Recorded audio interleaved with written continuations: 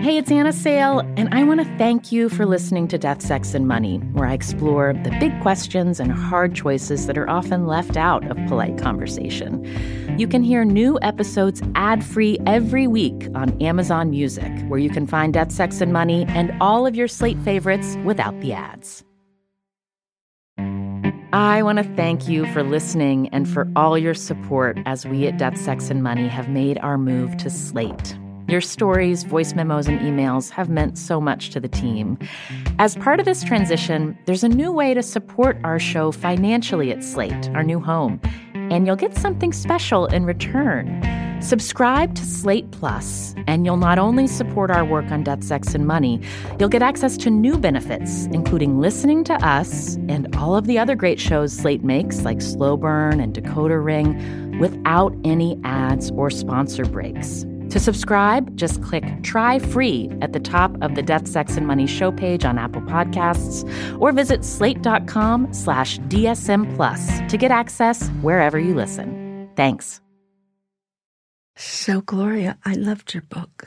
Oh. I just loved it. You're such a good writer. You know, no writer wants to hear anything but that. Now I'm your slave for life. This is Death, Sex, and Money. Don't look at me like that. I'll get a job. The show from WNYC about the things we think about a lot. Will we vote for any politician who opposes reproductive freedom? And need to talk about more. Oh, my God, I loved her. I'm actress Ellen Burstyn, in for Anna Sale. I'm going to put my hearing aids on. And today, I'm talking to one of my heroes, Gloria Steinem. Only do for special people like you. For many of us, Gloria Steinem represents the women's movement. She was a founding editor of Ms. Magazine in 1972. I brought the Ms. Magazine for, I think it's 1975 when I'm on the cover. And has spent decades crisscrossing the country and the world to make women's voices and lives heard. Well, you're living alone now. We're in our 80s. I live alone. You live alone. How is that for you? Well, it's not very alone, actually, because I want my own space. I never, ever, whether I was living with a man or married, I never gave up my space, my apartment. It's also true that I have a guest room and a bath, which means there is a kind of Steinem Hilton aspect to my apartment of people coming and going. Mm-hmm. And also treasuring being alone, both. I have found that I need solitude. Yeah. What do you do when you're alone? Well, I answer my emails, I read, I sometimes get up and dance to music or, for a minute or two, or I do yoga and stretching, or I have to work to be in as good a health as I am. Do you? Do you work at it? I'm beginning to have to work on it. Yeah, I've been lucky so far. You don't smoke? No. Mm-mm. It made me sick to inhale, fortunately.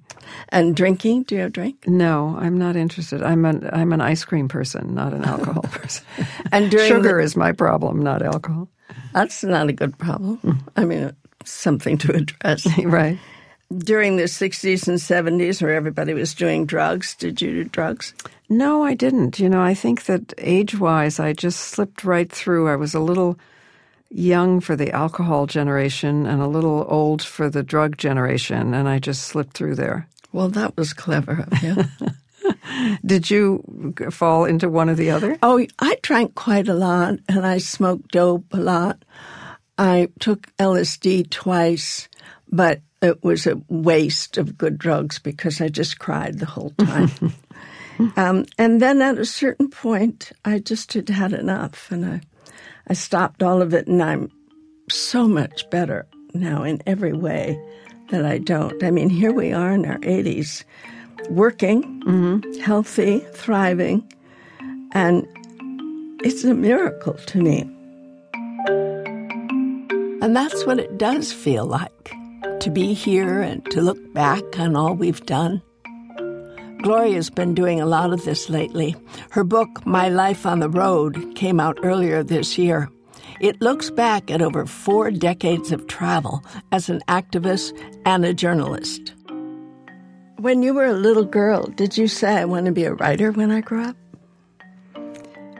I don't know if I said it that way, but I was in love with Little Women and Louisa May Alcott, and I lived in books.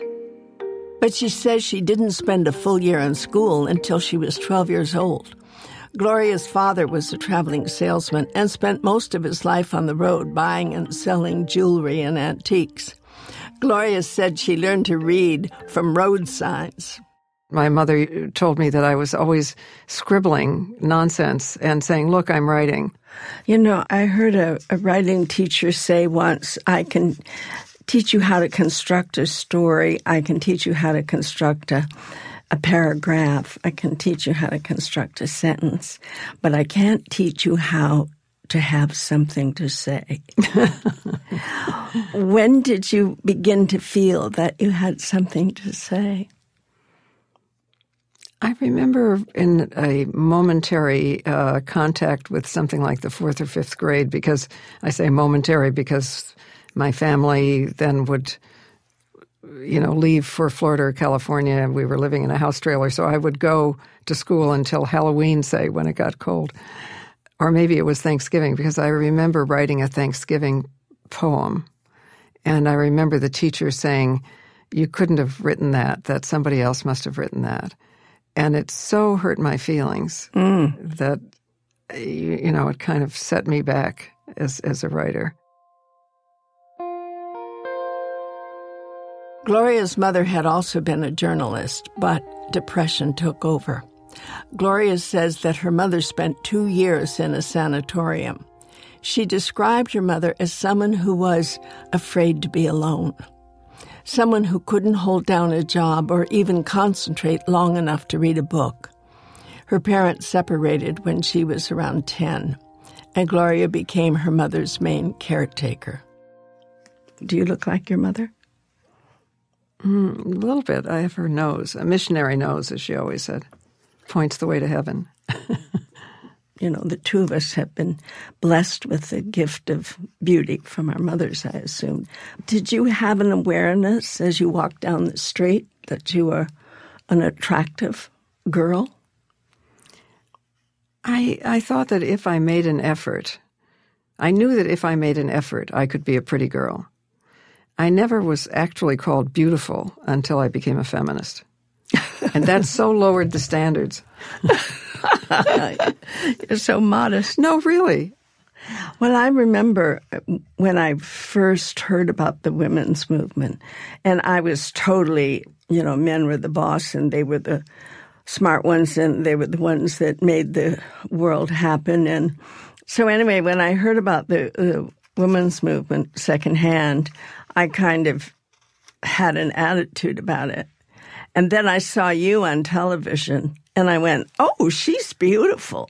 And then I started paying attention. And I say this because I think it's important to know that the patriarchy has been very successful in brainwashing not only men, but women. Yes, absolutely. I was kind of worried by this idea that I was only getting attention, not because I was saying something worthwhile, but because I was a pretty girl. And finally, one wonderful old woman, probably younger than I am now, I don't know, but anyway, stood up in the audience and said to me, as we were discussing this very thing, and she said, honey, it's important for somebody who could play the game and win to say the game isn't worth shit. Oh, that's great. And I thought, oh, good, now I have a purpose. Gloria and I are nearly the same age. I'm 1 year older, and we both came out of the Midwest. She from Ohio, me from Michigan. We were both born at the end of the Great Depression. We both voted for Adlai Stevenson the first time we voted for president. We both landed in New York. I was here studying with Lee Strasberg at the Actors Studio. Gloria established New York as her home, from which she traveled. The one thing that is very different about us is that you had a loving and supportive father. And when you talked about the fact that your father was interested in what you had to say and sought out your opinions. I realized in reading that the first time man, was interested in anything I had to say was Lee Strasberg when I was already 32 years old. Oh, that's fascinating. No, because I think it's so crucial to have the first male human being be somebody who listens to you and takes you seriously, because otherwise it's really hard to know that it's possible. Well, it certainly was for me. Whereas what was comfortable to you was always kindness from a man. I was so moved by that. Yes, no, I realize my father was kind and funny and listened to me and treated me like a friend. He was completely kind of irresponsible about money and all of that, but that matters so much less. And actually, it was kind of good in the long run as a good training for being a freelance writer. When did you learn about money, and how did you learn about money? Well, thanks to the fact that my father also never had a job and was always, making deals and, never, his philosophy of life was that if you don't know what's going to happen tomorrow, that's a good thing because it might be wonderful. So I was being a freelance writer and not having any money to save, and assuming that I would be a bag lady. Did you ever think that? No, not for a I moment. was sure I was going to be a bag lady. No kidding. Right. What would make you think that? Well, I just couldn't imagine that I could continue to support myself. I mean, I was supposed to get married and have a man to support me, but that seemed to be a kind of hard bargain. And you really didn't want to get married? That was an active thought? That you didn't want to get married? Well, I wasn't that smart. I just kept putting it off. I kept saying, yes, I'm definitely going to do what society says I have to do because there's no choice. And fortunately, the women's movement came along and said this amazing thing, which is not everyone has to live the same way. Yeah.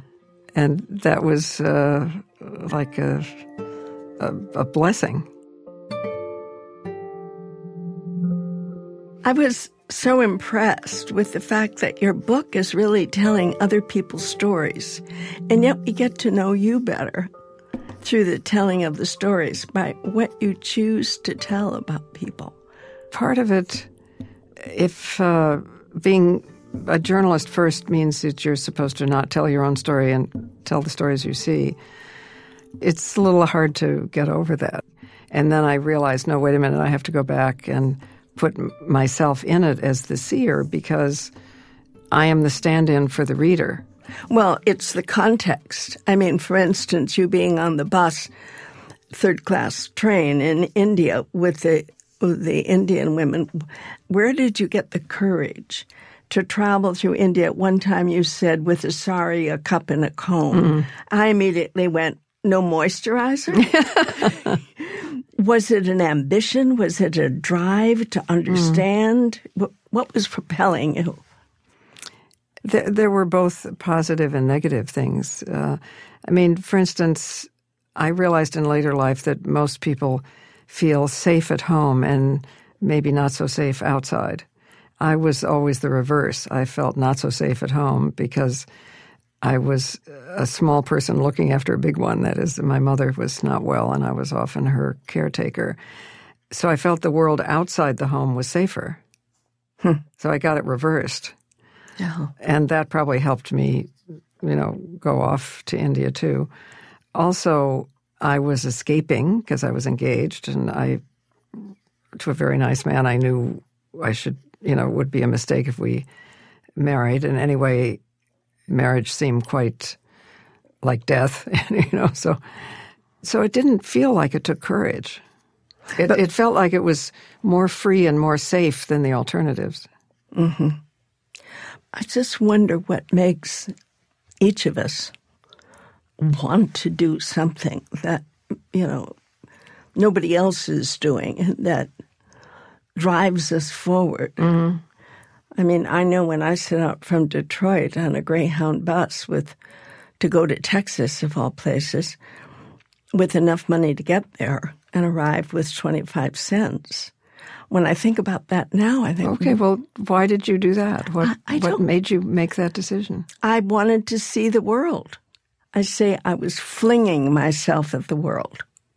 That was the feeling, like, here I come, and without fear. And I don't know where that comes from. You're very confident, and I understand your confidence from your father. Or are you very confident? Is that a fair description? I don't know if, how shall I say? I have confidence in in the possibility of connecting to other people.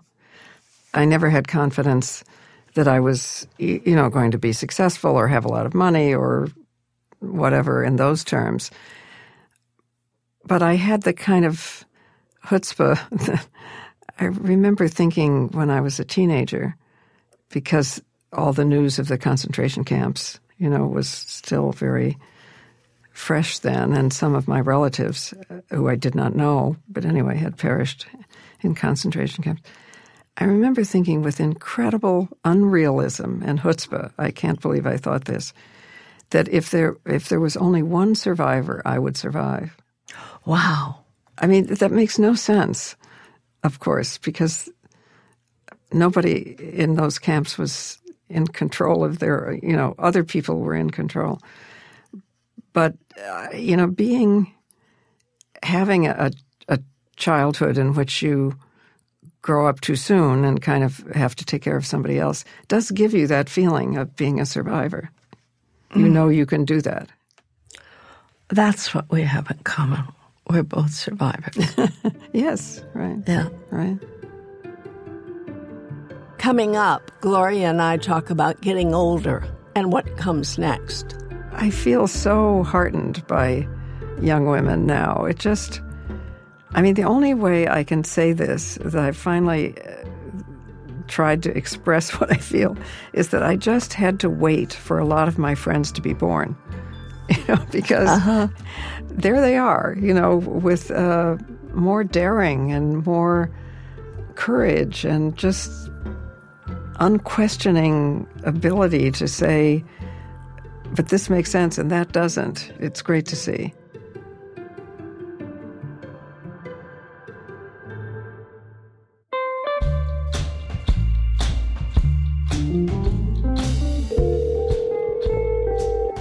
Anna, are you there? Hi, Ellen. How are you?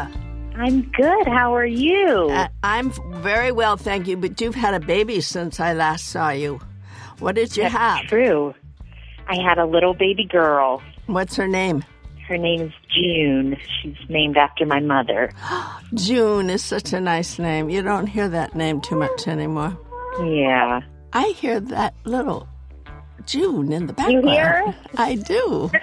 Hi, June. She's saying hello. I have real desperate baby hunger, so maybe you'll let me come visit her someday. Of course. Okay. The invitation is open. I just need to hold a baby's foot. That makes me think about something you told me in our first conversation when we were talking about your son, and you said this beautiful line. You said, you become the noun mother by doing the verb, by mothering. Yeah. And I have thought about that so much in the last few weeks and months, feeling clueless in moments, but then realizing, I'm just doing the verb and that's making me the noun. It's really something that's echoed in my mind. Yeah. One of the wonderful things about motherhood, I've found, it's very intense. You're so focused on keeping that child safe and well-fed, and all of your attention and energy and effort is focused on that one little being. And then later, when, after he or she is a grown-up person and you're on with other aspects of your life, you find that you have these little snapshot moments that you treasure forever. Like, I remember the first time I saw my baby cry. And I remember the first time I saw him smile.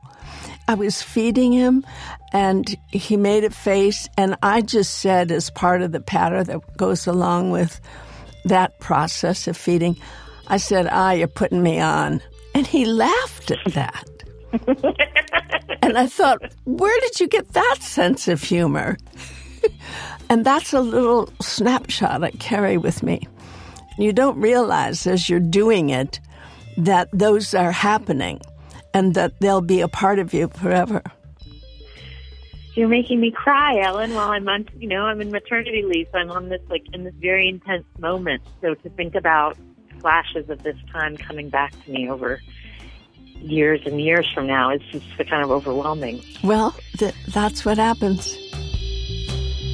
And this is what's going to happen next. I'm Katie Bishop. And this is Chester Jesus Soria. We are Death, Sex, and Money's producers, and we want to say thank you so much to Ellen Burstyn for guest hosting this episode. And if you missed any of our other guest hosted episodes with Sonia Manzano, Chris Gethard, and Diane Gilmorris, you can find all of them on our website, and that's at deathsexmoney.org.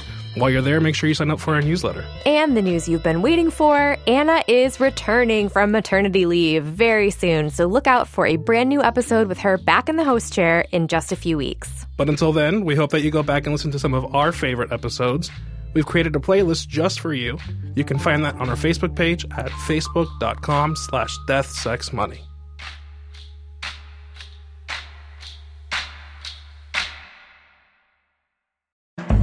This episode is brought to you by Fail Better, David Duchovny's new podcast with Limonada Media.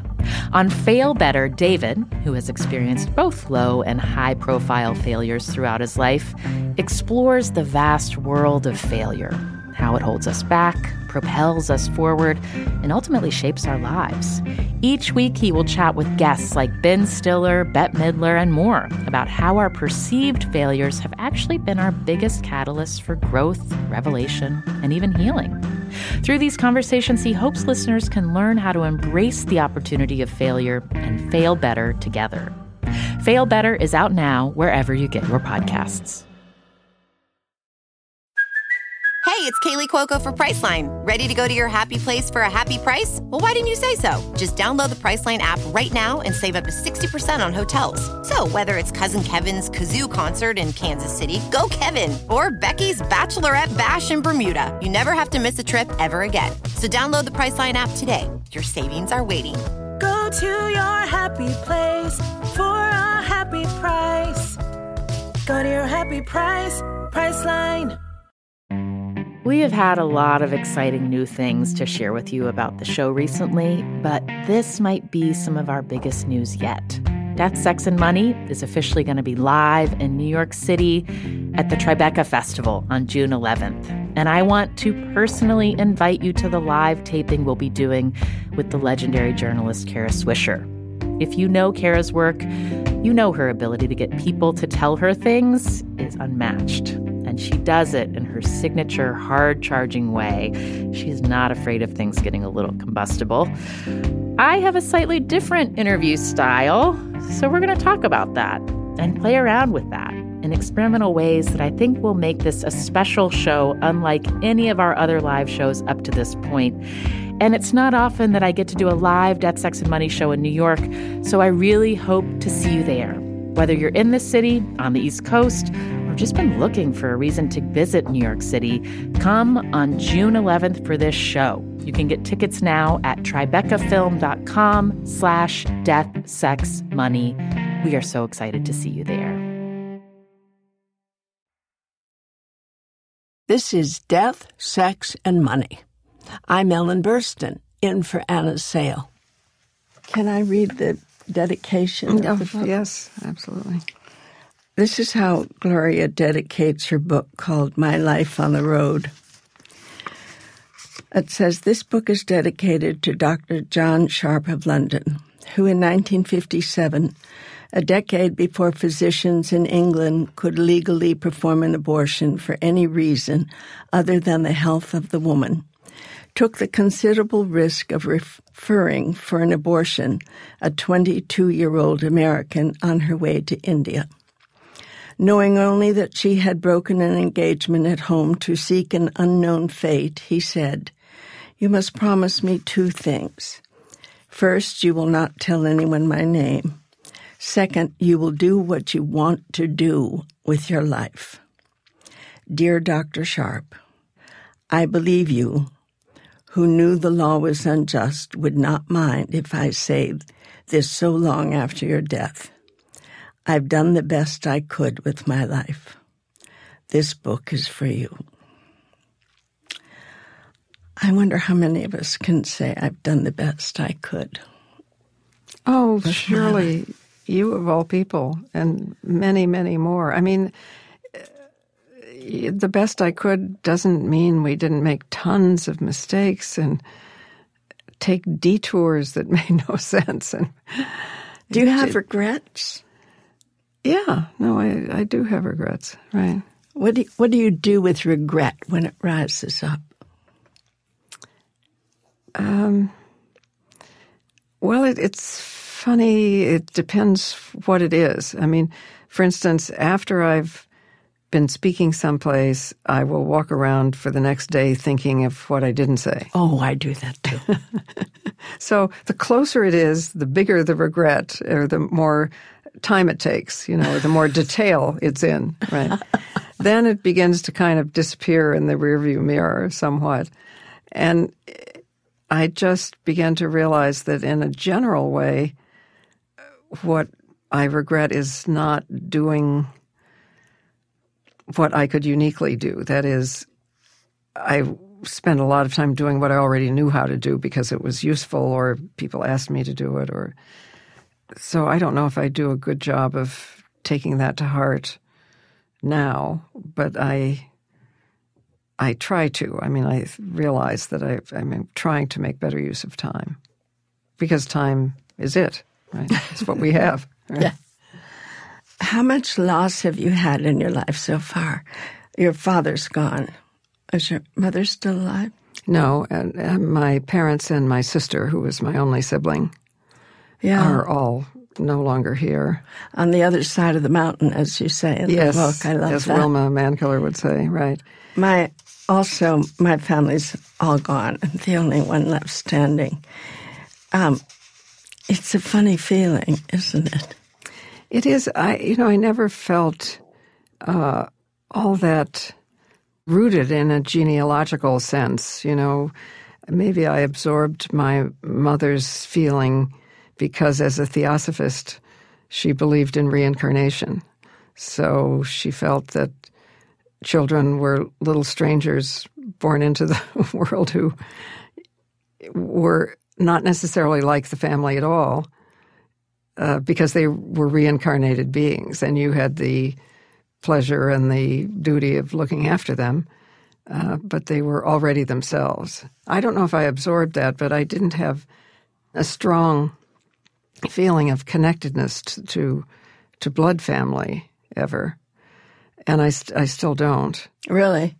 But I have a very strong feeling of chosen family, of people we meet and connect with and can finish each other's sentences.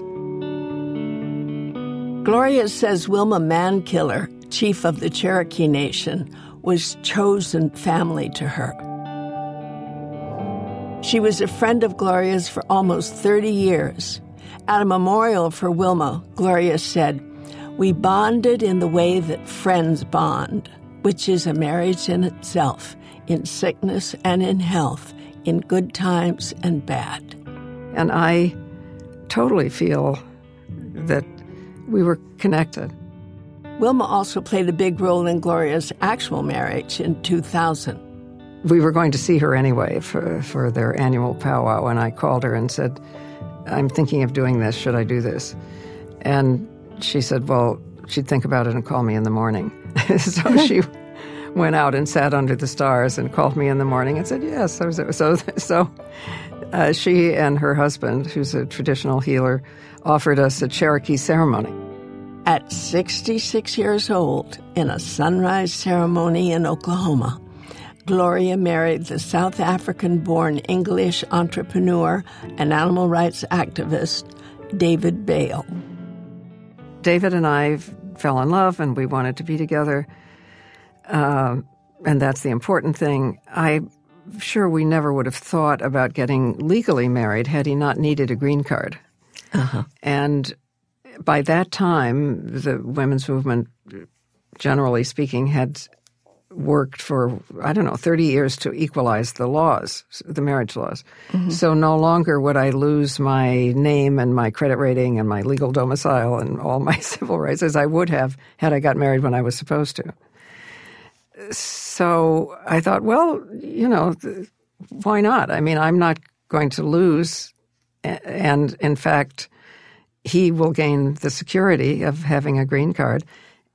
The one thing that kind of I learned from this was that people suddenly started to say things to me like, at last you've met the love of your life, as if there were one love in our lives. Yeah.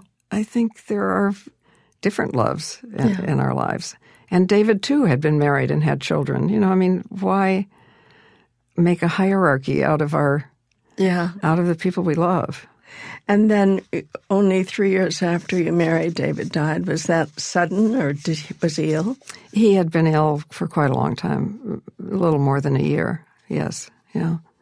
He had brain lymphoma, so it was quite incapacitating for most of a year. And were you with him at the time? Yes, yeah, yes.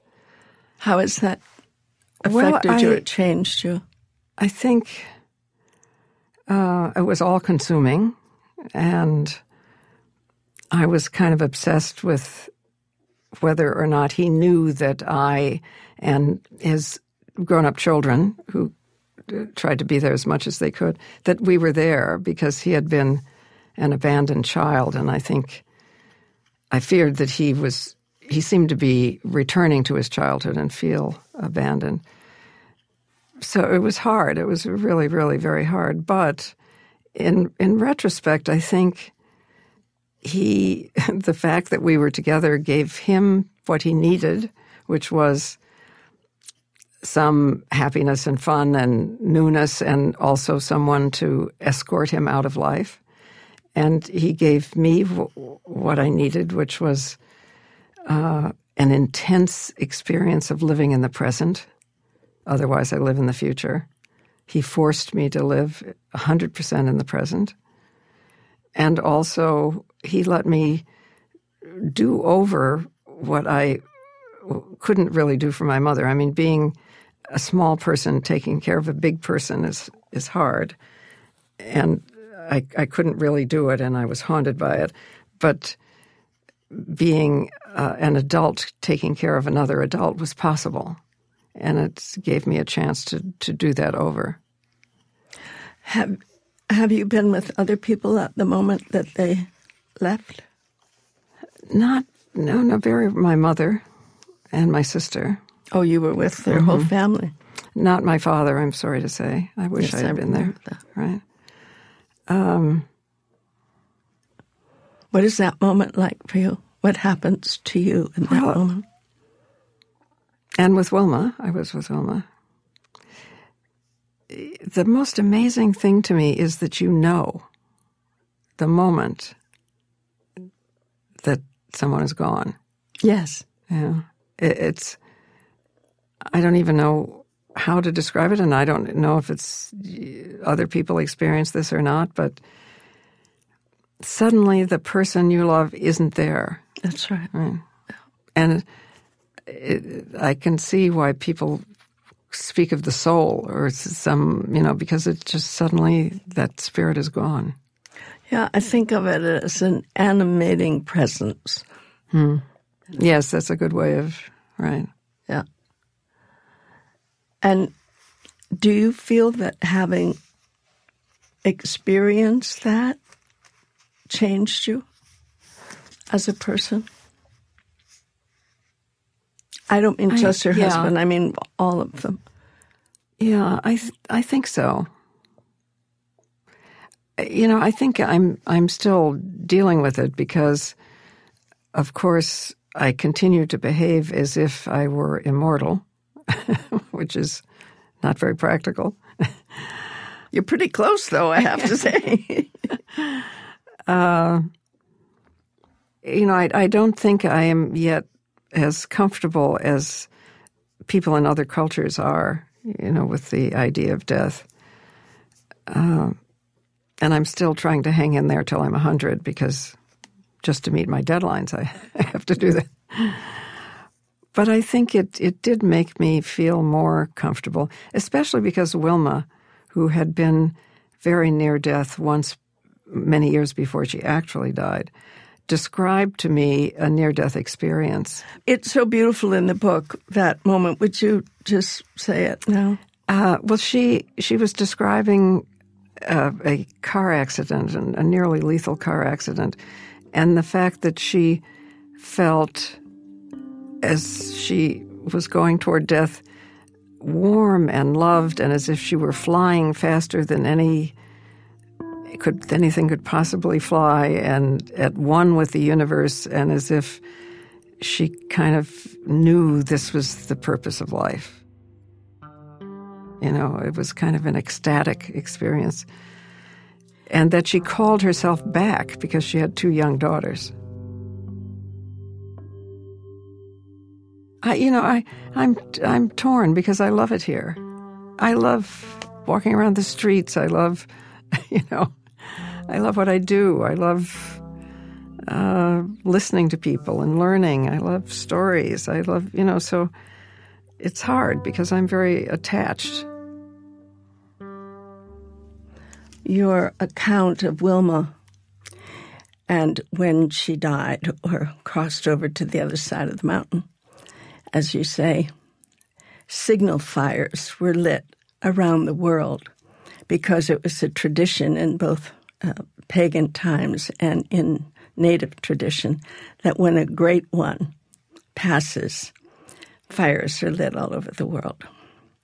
So I just want to tell you that should you get to the other side of the mountain before I do, oh, great one, I will see to it as best as I can that signal fires are lit for you. And because we are chosen family, I'll see you there. Whichever one of us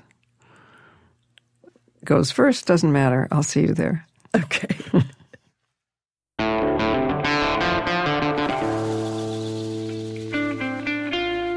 That's Gloria Steinem. Her latest book is My Life on the Road.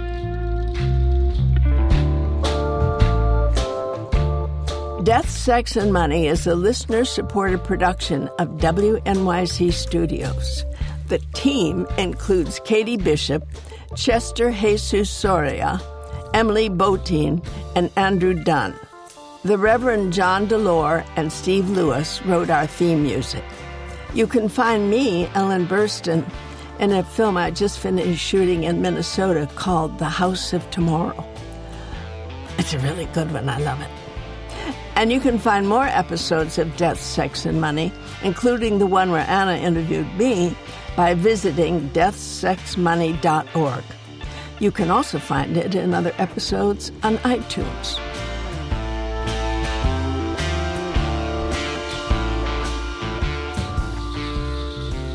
Gloria has been leading the movement for decades and knows there is still plenty of work to do. I just had a revelation from a friend the other day she went to see her in-laws. The man, because his wife is ill, was longing to go into assisted living. And it made both of us realize that he had been in assisted living his entire life. And had not learned how to take care of himself. Right? That's right. I'm Ellen Burstyn, in for Anna Sale, and this is Death, Sex, and Money from WNYC.